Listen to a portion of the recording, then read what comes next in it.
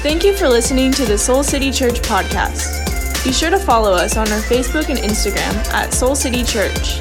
For more information, visit us on our website, soulcitychurch.com.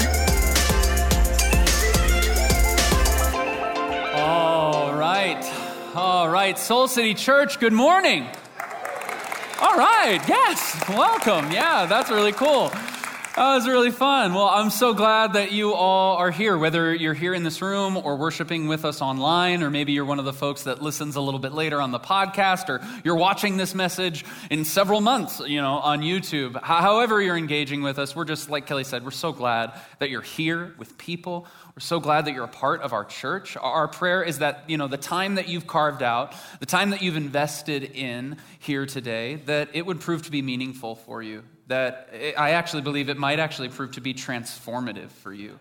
Transformative for your relationships, for your faith, for your life in general. That's what we have the opportunity to encounter here this morning. And if we haven't met yet, my name is John. I'm one of the pastors here.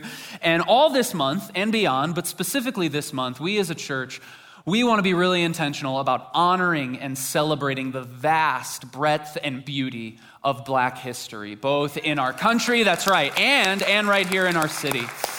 And some of you might know this about me. In addition to being a pastor here and having the privilege of teaching you on Sunday from time to time, I also have the privilege of leading our creative team here at the church. And so today I thought it might be appropriate to honor some work throughout Black history, both in the creative space and in the pastoral space, and to highlight a moment where the two overlapped. So to start in the creative space, I want to talk about the work of an absolute genius, Gordon Parks. So Gordon Parks was one of the most innovative and trailblazing and provocative photographers of the 20th century. If you don't know who Parks is, believe me, you know his work. Because his photos were a driving force behind the civil rights movement as they depicted not only the struggle of the Black experience through the 1950s and 60s, but also the beauty and the power of the Black experience.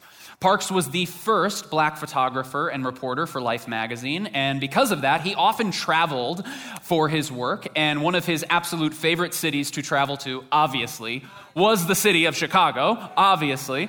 And on a trip here in 1953, when he was working on a story for Life, he captured this very famous photo of the Reverend Pastor E.F. Ledbetter. Ledbetter was a pastor at Metropolitan Missionary Baptist Church, kind of near here on the near west side. Ledbetter was a vibrant and passionate preacher in the pulpit. He was the first of 3 generations of Chicago pastors. His grandson is still pastoring in the Bronzeville neighborhood today. And believe me, listen to one of his sermons this week.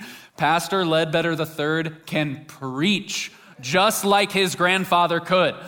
But what really stuck out to Parks during his work with Ledbetter was Ledbetter Sr.'s commitment to spending hours upon hours each day sitting with and praying with members of his congregation.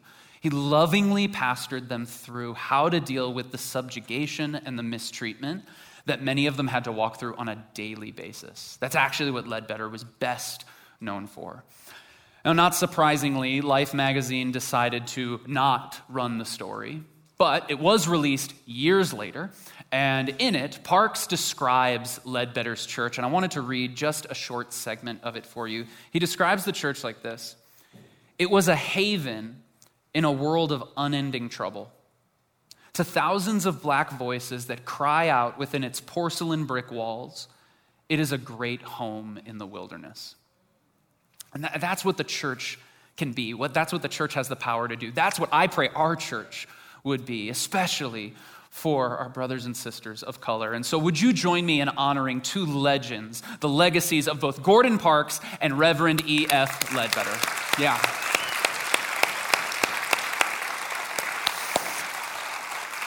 Now, I'm really curious as to some of your answers to the question that Kelly just asked you earlier about how much sleep you get in a given night. So I thought it would be okay, because some of you look a little tired. I thought it would be, no offense, I thought it would be okay if we took just a little informal poll, if that's all right. So raise your hand if you get a full 8 hours of sleep every night, maybe more.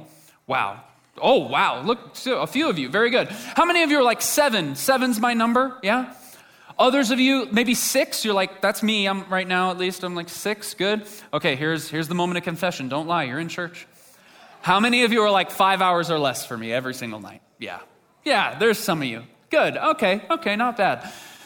All right, now all this tells me, the CDC, I don't know if you know this, the CDC recommends that an adult should have an average of 8 full hours of sleep or more per night. So all that poll tells me is that most of y'all are not making it through this sermon. Like, you are going to fall asleep on me while I'm up here. So to avoid that, here's what I want you to do. I want everyone in this room to stand up. I'm not joking. Just stand up for me. We're going to shake it out a little bit. We're going to get the blood flowing. Okay, it's going to feel really good. So here's what I want you to do. I just want you to take both your hands, just put them in, put them forward. Yeah, stretch it out. Feel that stretch in the back. Yeah. Now take both your hands, put them back, put them out towards the back of the room. Maybe link them together. Feel that stretch. Yeah, okay, put both your hands in again. Yep, in, yeah, shake them all about. Here we go. Yes, okay, now hands in the air and just do a full turnaround, just a full 360. Oh, turn yourself around, yes. Very good. All right, you can have a seat. Man, whew. Doesn't that feel so much better? Yeah. Okay. All right, I have to make a confession. All right. So, I did not have you get up and stretch because I thought you looked tired. There's a story behind this, and I was convicted. I have to tell you. So earlier this week, Pastor Jarrett, one of our lead pastors, and we were texting about this message, and the conversation took a turn that I was not expecting, and he had a little request for me. I thought I could just read the text for you all. Here it is. So this is Jarrett texting me, "Hey, I know you're busy studying/writing, but I had a thought. You're getting a little soft, okay? And I want to raise the stakes on this message for you. I'll bet you a whole entire Portillo's chocolate cake that you can't get Soul City Church to do the hokey pokey this weekend." I know, that's why we're in, out, in, shake it all about. Yeah, so I'm sorry, I know, I betrayed your trust. Jarrett, you're watching online, you owe me. I expect a cake on my desk tomorrow. Now, obviously, I'm just joking. I would never do that to you. I do this all to prove a point. And the point is this. That feeling that you just felt, even if it was kind of funny for you, that feeling of kind of being manipulated in order to serve someone else's selfish desires, you ever felt that way in a relationship? Yeah, like you thought I was up here because I care about you all. You thought I was up here to serve you and to love you and to teach you. That's what you thought this relationship was about. But in that moment, you realized it was really all about me kind of playing a little game, right? Have you ever felt that way in a relationship? For those who are not nodding their heads yet, let me give you an example. You ever wake up one day and realize, oh, he never actually wanted to be with me. He just wanted to use me so he didn't have to be alone? That type of thing. Any of you have a friend who kind of always like belittles you, or maybe a sibling who talks down to you to make themselves feel big? And so they kind of use your lack of money or your lack of relationship or your lack of children in order to make themselves feel better about their own discontentment? Or maybe at your work, it doesn't really feel like you and your coworkers work to serve the customer. You work to serve your boss's ego, maybe. And you know, this person, they're probably not doing this consciously. At least I would hope they're not necessarily being intentionally manipulative, but it's very clear that for them, the relationship is primarily about their own needs. And maybe you take a step back one day and you say to yourself, I feel used. You ever experience this? You ever feel that way where you realize, I don't think I'm a person to this person? Yeah, let's talk about it. Why not? Like they just want to use something that I have for their own selfish gain. They just want to use my skill. All they want is my connections. Or they just want to use my body. They just want to use my race to check a box. They don't actually care about me. They only care what I can do or be for them. I think to some degree, some of us more than others have felt this in relationship. And if you've been here all this month, you know we're walking through this series called Red Flags, where we're looking at those things that sabotage healthy relationships and how we can hopefully avoid those pitfalls through the wisdom and grace of God. And we're doing this actually by examining some Bible stories as examples or case studies, not of what healthy relationships look like, but in a counterintuitive way, we're actually looking at the Bible for examples of what these unhealthy, red flag riddled relationships can be like. You see, one of the things that I think is just so cool about the Bible is how multifaceted it is. And there are certain stories or certain sections of the Bible that are meant to be more prescriptive or prescriptive for us, meaning that those stories or those sections are there to teach us what we should do or how we should live. But you ever read through the Bible and come across something and think to yourself, I don't think I'm supposed to follow that word for word? You ever read one of those stories? Chances are you are encountering a story that is meant to be more descriptive, where rather than teaching us what to do, these stories are used to describe what humans tend to do. They're meant to hold up a mirror to the messiness that sometimes is the human condition. And today we're actually going to look at one of those descriptive stories in the Old Testament that is describing the red flag of selfishness. Now, this is a red flag that exists in a lot of different relationships. And if we're totally honest, this is a red flag that exists to some degree in every human heart. And if we're not careful, if we become unintentional, we can just sort of drift towards selfishness. We see it in other people and we see it in ourselves. And if we're not careful and we allow that drift to happen, again, knowingly or unknowingly, when selfishness creeps in, it can actually ruin our relationships. So if you are in this room, I want you to look under the seat in front of you, grab one of those really cool multifaceted Bibles, and you're going to turn it to page 247 in the Soul City Bible. That's where you'll find 2 Samuel chapter 11. Those of you worshiping with us online, grab your own Bible. I got mine. Turn to 2 Samuel chapter 11. As I just said, we are going to be looking at a pretty famous story in the Old Testament. Some of you maybe have heard it. You might at least be familiar with some of the characters because we're looking at a pretty famous relationship here. And I'm going to kind of read it through kind of slowly. And as I read these first few verses, my challenge to you is really focus in and see if you notice any red flags at all in these first few verses. Just see if you can get real specific and notice any at all. 2 Samuel chapter 11, verse 1. In the spring, at the time when kings go off to war, what's the next word? David. There he is. David sent Joab out with the king's men and the whole Israelite army. They destroyed the Ammonites and besieged Rabbah, but David remained in Jerusalem.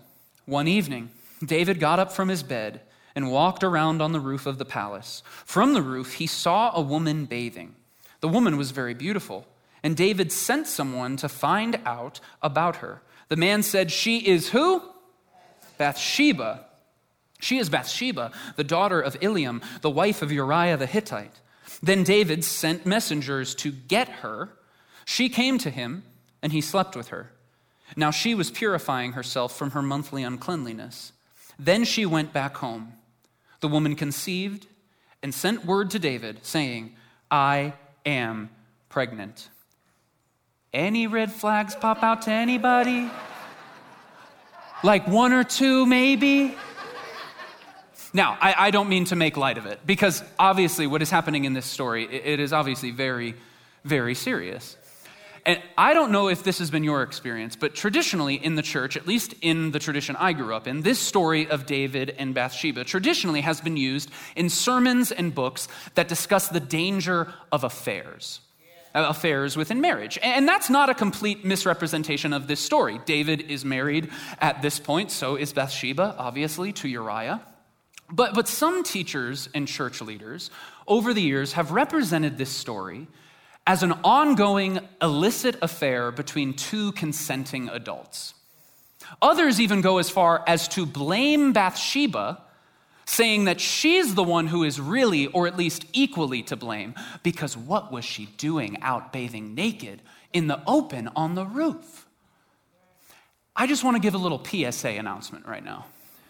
Make sure to read your Bibles carefully, kids. The story never says that she was bathing on the roof. If you read it carefully, the story actually says that it was David who was walking on his roof, who peeped inside of her window and saw her cleansing herself. You see, there are several reasons why the author includes those parentheses that made some of you a little bit uncomfortable. I'll just say, maybe get over it a little bit. When it's talking about her monthly uncleanliness, and one of the reasons that the author includes that is so that we as readers can infer that Bathsheba's bathing in this story is actually her doing a ritual cleansing of herself as an act of faithfulness to God. This is what they did in the Old Testament. And so while she is performing an act of faithfulness to her God, David uses his position of power and her position of vulnerability in order to get what he wants from her. That's what actually is happening in this story. And there's another really interesting observation that a lot of scholars have made over the years. Did you notice that David never actually uses her name? In fact, Bathsheba is only named once in the entire story. It's by David's servant. After that, for the rest of the story, she is only referred to as the woman, she, or Uriah's wife. And again, that is also purposeful from the author because the author is trying to show you that for David, thanks to his selfishness, Bathsheba has lost her humanity. She's no longer a person to him. She is only an object that he can use to fulfill something that he wants. And it's really easy to kind of stand up here and look down on David for this. But how often does this red flag pop up in our culture? How often does this pop up in our own lives? I'll tell you what, this is exactly what things like pornography and hookup culture do. They turn people who need to be loved into objects to fulfill our own lust. And this doesn't just happen in a sexual way, does it? We do this in our relationships. Every time we try and change our significant other or turn them into our ideal version of a partner, rather than actually learning about them and learning how we can love them for all the unique ways that God made them. This happens at work. Every time we lose sight of people for the sake of productivity. Every time we start to view those human beings that you work with or who work for you, when they start to become dispensable, when they start to become stepping stones on the way to your next promotion, or when they just start to be items on your to-do list, and maybe the reason you treat them like that is because that's how your boss treats you. And it gets passed down, like Jarrett talked about a few weeks ago. You see, this is the danger of when we stop viewing people as people, and more importantly, as children of God, and instead we start to treat them as pawns. And this tendency in David, you should know, it does not start and it does not stop with Bathsheba. Let's keep reading. Verse 6. So David sent this word to Joab, "Send me Uriah the Hittite, Bathsheba's husband." And Joab sent him to David. When Uriah came in, David asked him how Joab was, how the soldiers were, and how the war was going. Very chummy, right? Then David said to Uriah, "Go down to your house and wash your feet." So Uriah left the palace, and a gift from the king was sent after him. But Uriah slept at the entrance to the palace with all his master's servants and did not go down to his house. So what is David actually trying to do here? He's trying to cover up for his sin. What do you think he's saying when he does the whole bit about like, go down to your house, wash your feet? He's insinuating the exact thing you think he's insinuating. He is trying to manipulate Uriah into going home and sleeping with his wife, Bathsheba, so that when she's pregnant, oh, remember that day that Uriah came home? Yeah, it must have been that day. I wasn't anywhere to be found. But here's what David didn't count on. You see, in this day, it was customary for soldiers to take a vow of celibacy during war. This was a way for them to fully consecrate themselves to the task that God had called them to. And Uriah is a good and faithful soldier. He is one of David's best soldiers, in fact. And so he is not going to break his vow to God or to his men, even at the behest of the king.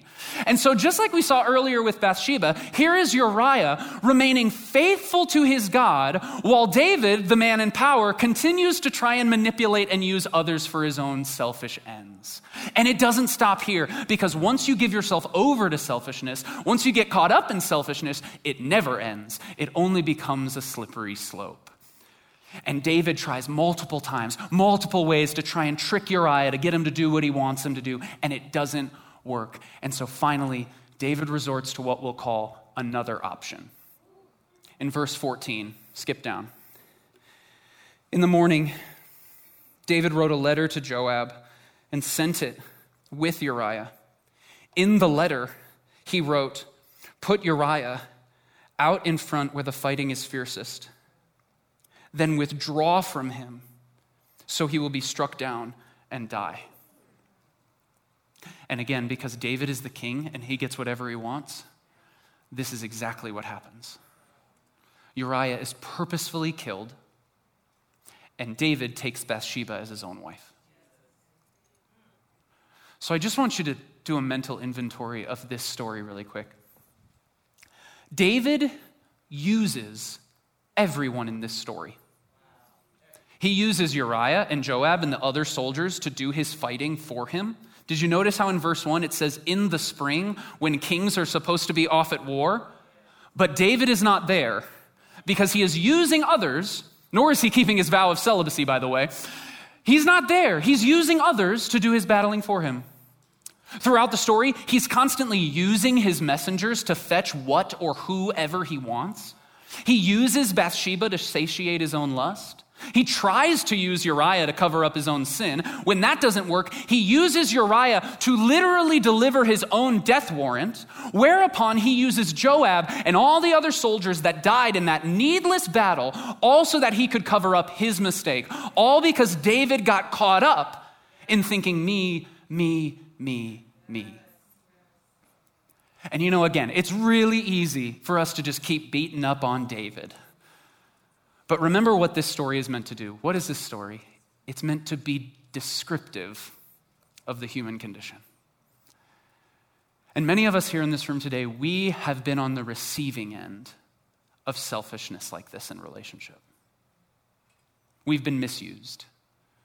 We've felt like people have left our name or our humanity off. Some of us have even been abused, emotionally, physically, because of someone else's selfishness that they refuse to deal with. And that is legitimate. And that pain is hard. And that's something to continually bring before God.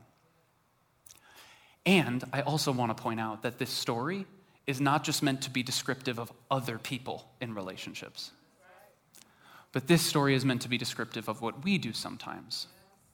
It's describing what you and I have a tendency to do. And again, we probably aren't doing it purposefully. We're not like House of Cards out there, just trying to intentionally manipulate other people. But how often in relationships, if we're not careful, do we kind of find ourselves focusing mainly on how other people can meet our needs, rather than actually seeking to serve the needs of others, which is ultimately what God calls us to. As I was reflecting on where this pops up in my own life this week, as I was preparing this message, I thought about my marriage to Erin. Right now, a lot of you know her and I, we're in a season of new parenthood with our daughter. And during this time, because of the circumstances of our lives, Erin is shouldering the majority of the parenting responsibilities right now. That's not how we always intend for it to be, but just because of the circumstances, that's how it is right now. And because that is the case, every now and then, if I'm not careful, I can just sort of subtly catch myself slipping into viewing Erin as nothing more than a babysitter for our daughter. Like she becomes a caretaker that I can just, give our daughter to when I'm feeling tired or I have other things to do. Yeah, just give me a break. I am not very proud to admit that to you. And I'm not doing that intentionally. It's actually when I start to be unintentional in our relationship that this starts to creep in. Because if I'm not careful, I can very quickly lose sight of the fact that Erin is not just a mother or a caretaker. Erin is also my wife. And even more importantly than that, Erin is her own person with her own needs. She is a child of God in and of herself. And so God's word, God's challenge for me in preparing this message was, hey, in this season, what would it look like? What would it look like as you recognize that she is shouldering the majority of the parenting responsibilities right now? What would it look like for you, John, to actually sacrificially love her as she is pouring out so much sacrificial love into our daughter? And that's just one example. But that's the shift. That's the shift I felt God challenging me as I was creating a message to challenge you. God was doing an inside job on me. And that's the shift I feel God calling me to. And so my question for you is, where might God do that for you today? Like, where is God maybe calling you to shift from selfish love in a relationship to more sacrificial love? Is it maybe like me? Is it with a significant other or a partner or a spouse? Do you have a friend or coworker where you look at the relationship and lately it's felt really one-sided toward you? Or maybe it's with a family member and that's just the way they're wired. They're so giving, they're always giving, and that's just like the rhythm you've caught into. And you can't remember the last time you thought, hey, what could I actually do or give or be for them? Is there maybe a relationship where you've gotten caught up in greed of what you can get out of that person? And maybe God's calling you to shift to generosity. What could I give to that person? Maybe at work recently, you take a step back and you're like, I think I've gotten caught up in like an inflated sense of importance here because of my new title or because of, all this promotion that I got. What would it maybe look like for you to shift to more humble or servant leadership towards your team or towards the people you work with? Whatever it might be. And you should know, there's no greater example of this, not necessarily from David, but from someone who came from the house and line of David. There's no greater example of a sacrificial life, sacrificial love than Jesus. Jesus, who in John chapter 15 said, greater love has no one than this, than to lay down one's life for one's friends, to live sacrificially. This is the same Jesus who, when referring to himself in Mark chapter 10, he said, the Son of Man did not come to be served, but to serve, and to give his life, to sacrifice his life as a ransom for many. This is the same Jesus who the night he was betrayed, he knelt in the garden and he prayed, Father, take this cup away from me, but not my will.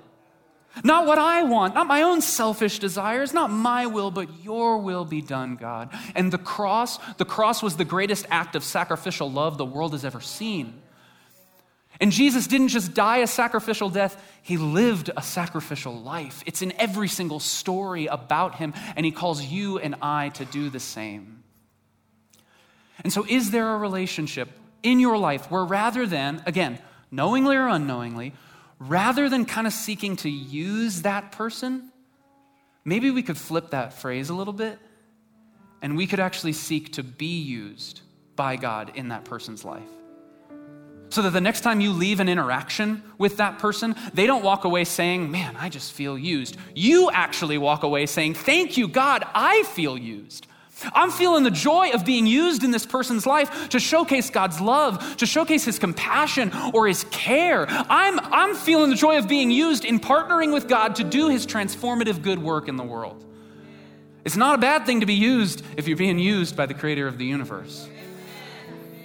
My hope and my prayer for our church is that we would not be a church that uses people, but that we would be a church that is used by God for the good of people. You can live in that day in, day out. And not only that, but when you actually show up as an example of that, imagine how much people will return that. I'm showing up for their good and they're showing up for my good. It's not wrong to have needs. It's not wrong to want things. But when you show up with sacrifice, others are encouraged to do the same. What would it look like if we got this right? I'll tell you what it would look like. Kingdom of God type relationships. That's what we're describing here. And so I'll just ask that question yet again. Where is God calling you to shift from that kind of selfish love you've been sitting in to a more sacrificial lens? Who's the person that maybe God has uniquely positioned you to reach with sacrificial love? And right now, we're actually all going to get a chance to do a reflection so that we can get really specific as to what that's going to look like in your life this week. If you'll look under your seat, if you're in this room or under the seat in front of you, you'll find a card there. It should be attached to a pen. Card kind of looks like this. If you're worshiping with us online, go ahead, grab a sticky note, grab a piece of paper, anything to write with so you can take part in this reflection as well. You'll see on the card here, it has two just like really simple short prompts for you. The first, at the top, it says, this week, I will show love to blank. This is your opportunity to name the person who you feel God is calling you to intentionally show love to over this week. Maybe it's someone you've started to drift into selfishness with. Maybe it's someone who actually really makes you mad. I don't know. So you're going to name that person right there, whoever that might be. And then underneath it says, I will love them sacrificially by. And then there's a much larger space, because this is where you're going to write how you are going to intentionally do that.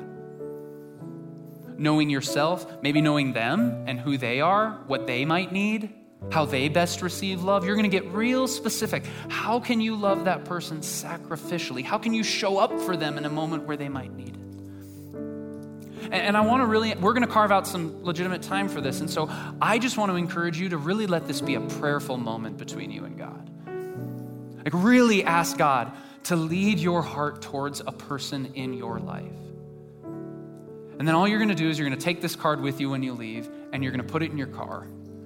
You're going to put it on your mirror. You're going to put it at your desk. You're going to put it somewhere where you're going to see it so that you can be reminded, so that you can hold yourself accountable, so that you can actually live this out. I just want to cast a little vision for you. There are hundreds of people in our city and in your families this week that are going to receive the blessing of sacrificial love, and they have no idea. And you get to be a part of that.